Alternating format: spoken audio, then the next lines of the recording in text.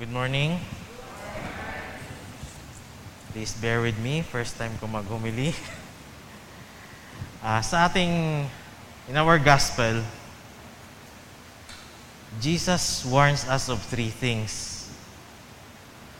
First, false Messiah or false gods.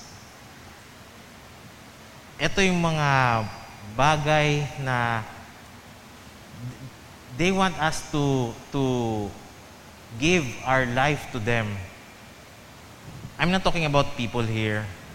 I'm talking about things. Hindi ito tao. Like, for example, social media or the media. Gusto nila, like for example, sa Facebook. Facebook wants us to spend time para sa kanila. Okay? Buong araw, Facebook lang tayo. Facebook. So instead of giving time to God, dun tayo nag-focus. And then we have money. People are making money their gods. Hindi si Manny Pacquiao, pera. Money.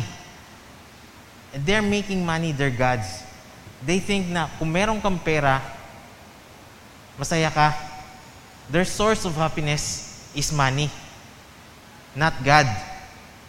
Sometimes, yung mga positions, yung trabaho, they think that they are their source. These are false gods. Jesus warns us about this. And then we have second, from verse, yung una 9 from verse 5 to 6. And then we have 7 to 8. It talks about mga events, mga circumstances na nangyayari sa atin. Dito sa gospel, it talks about wars, rumors of wars, and then earthquakes and famine. Right now, we have pandemic. These events cause us to fear. Jesus warns us about this because fear would cause us na we would just be still, dito na tayo sa loob ng bahay, we would hide.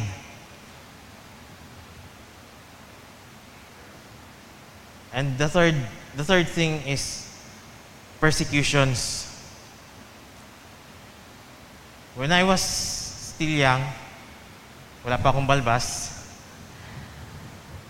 during Saturday, that is supposed to be, nagsiserve ako sa music.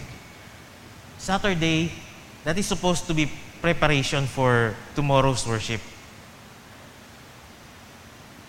But then one time, yung mga barkada ko, dumating sila. Saturday night, niyaya nila ako to lumabas, happy. And sabi ko, hindi ako pwede dahil I have to prepare for worship tomorrow. And then they said, grabe naman. Minsan lang kami dito. Next week, babalik na kami sa kung saan kami, sorry, let's say, kasi college ako noon Babalik na kami ng Manila or Iloilo. Yung Sunday worship nyo na yan, every Sunday you have that. So they are being persecuted. I am now being persecuted. In a very simple way. So ganun lang kasimple. But I gave in to that persecution. Yung simple persecution na yun. Sumama ako sa kanila. And so the next day, I was not able to worship God na masakit ulo ko, tumutugtog ako, masakit ulo ko. I was not able to glorify God. And then, another example, si Papa, yung trabaho niya dati, na gusto niya, pag Sunday, he wants to attend church. Kaya lang yung boss niya, his boss wants him to work on a Sunday. But my dad defied his boss. Nagsimba pa rin siya. And when he came back, because galit yung boss niya, nilagay si Papa sa mahirap na lugar. Mainit, sobrang init. And it cost him to lose his voice for how many days? Sobrang hirap, sobrang init ng lugar. So nawalan siya ng boses for how many days? These are persecutions that we are experiencing. Hindi tayo kagaya dun sa ibang bansa na pag Kristiyano ka, pugot ulo agad. Dito, we don't have that. But we have persecutions in a small way. And sometimes, small way lang yun. But we can easily give in. Buti pa dun sa ibang bansa, they never give in to persecutions even though they are facing death. Eto, trabaho lang or barkada lang, we give in. So Jesus warns us about this. But Jesus did not just warn us about this. He also tells us what to do. So verse 5 and verse 9, his word is, take heed. So verse 9, watch yourselves. So God is not telling us to watch or take heed or observe. Kasi yung word na take heed na to, it comes from the Greek word meaning to observe or discern mentally. We should not focus on those three things na sinabi ni Jesus, yung mga warnings. Ang sabi niya, take heed or watch out for yourself. Self.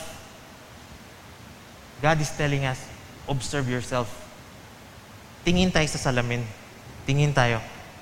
What do you see? Am I walking in God's way? And sa Amplified version, we have, be careful and see to it, so verse 5. And verse 9, guard. Guard yourself. Be defensive. I think sa chess, may mga nabasa akong book about chess. Yung mga first move, tawag sa kanila defense. So yung first move natin is to defend ourselves against these things. So watch ourselves. Ask, whenever you observe yourself, ask yourself, am I walking in God's way? By the way, our theme is walking in God's way pala. And then, again on verse 5, he said, second, sa verse 5, do not be deceived. The word deceive here, yung Greek word niya means to go astray. So if we're walking in God's way, eto yung path, straight path. Ito yung path na, ito yung God's way. But these false gods are leading us away. So we go astray. Lumiliko tayo. So what, sometimes, kaya nga sinasabi, he lost his way. So what do we do when we lost our way? Baliktarin yung damit. Yan yung sinasabi nila, baliktarin yung tawo. Pag nawala ka, baliktarin yung damit. So go back. Repent. Balik tayo sa tamang daan. Do not be deceived. Third, do not be troubled. Dito yan sa mga catastrophic events or sa mga situations na nangyayari. Sa Amplified version, sabi doon, do not be frightened or troubled. Kasi this one is causing us to just stand still. Petrified tayo eh. We just stand still. Hindi tayo makagalaw. Or sometimes, tago na lang tayo. You see, pagdating ng pandemic, there are so much fear. Tago lang tayo sa loob ng bahay. Bawal lumabas. Sarado lahat ng simbahan. We cannot go, yung mga missions, hindi namin magawa because bawal pumunta doon sa mga lugar. So God is telling us, do not fear. Pag no fear, no fear. And then, sa verse 10, Jesus tells us to preach the gospel. To preach is not just saying. Merong corresponding action.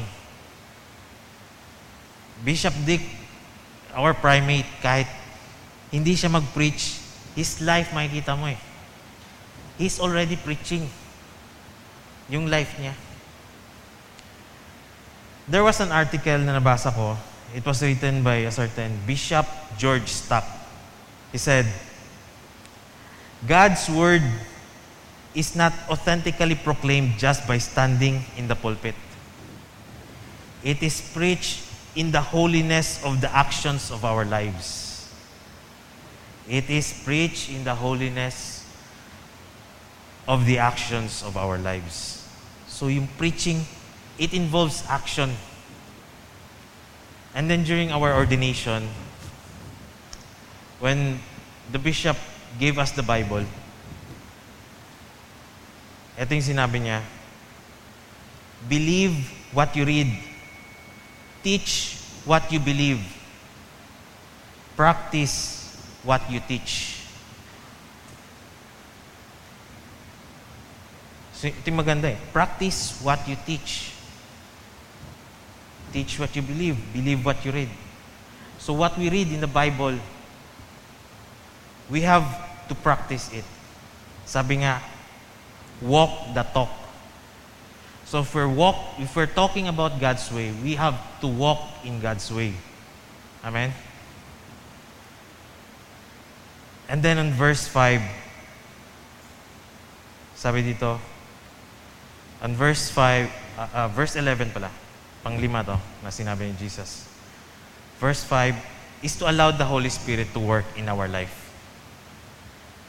The Holy Spirit, He is our friend, He is our helper, He strengthens us, He guides us.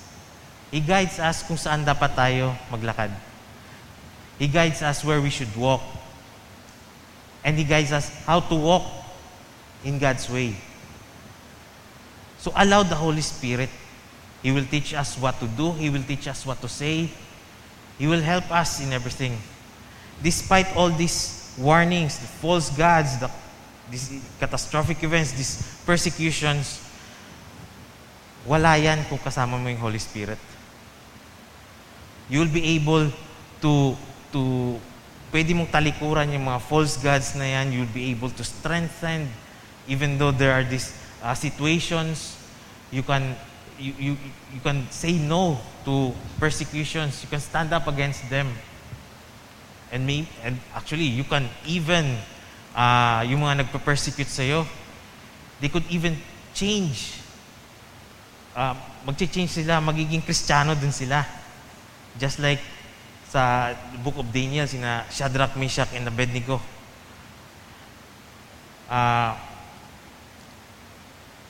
The king wants them to bow down sa false god. But these three men, they did not. So the king was very angry. So nilagay sila sa apoy. Sinunog sila. But they were not burned. Pagkatapos nun, hindi sila nasunog. The king issued an order that whoever speaks against the God of Shadrach, Meshach, and Abednego shall be cut into pieces. So naging believer din. No? Naging believer. So those who persecute us, through the help of the Holy Spirit, can be changed. So let us allow the Holy Spirit to guide us to walk in God's way. And number 6, Jesus said, to endure to the end. To endure to the end. To endure means to remain in existence. Kumbaga, when we walk in God's way, to endure to the end. To the end. We walk in God's way not just 1 week. We walk in God's way not just 1 month. We walk in God's way not just 1 year. We walk in God's way to the end. Hindi rin pwedeng, ngayon, I will walk in God's way, tomorrow, I will not. Every day, this is daily. Daily walking in God's way. Jesus tells us to daily walk in God's way. So, have we learned something this morning? Please stand.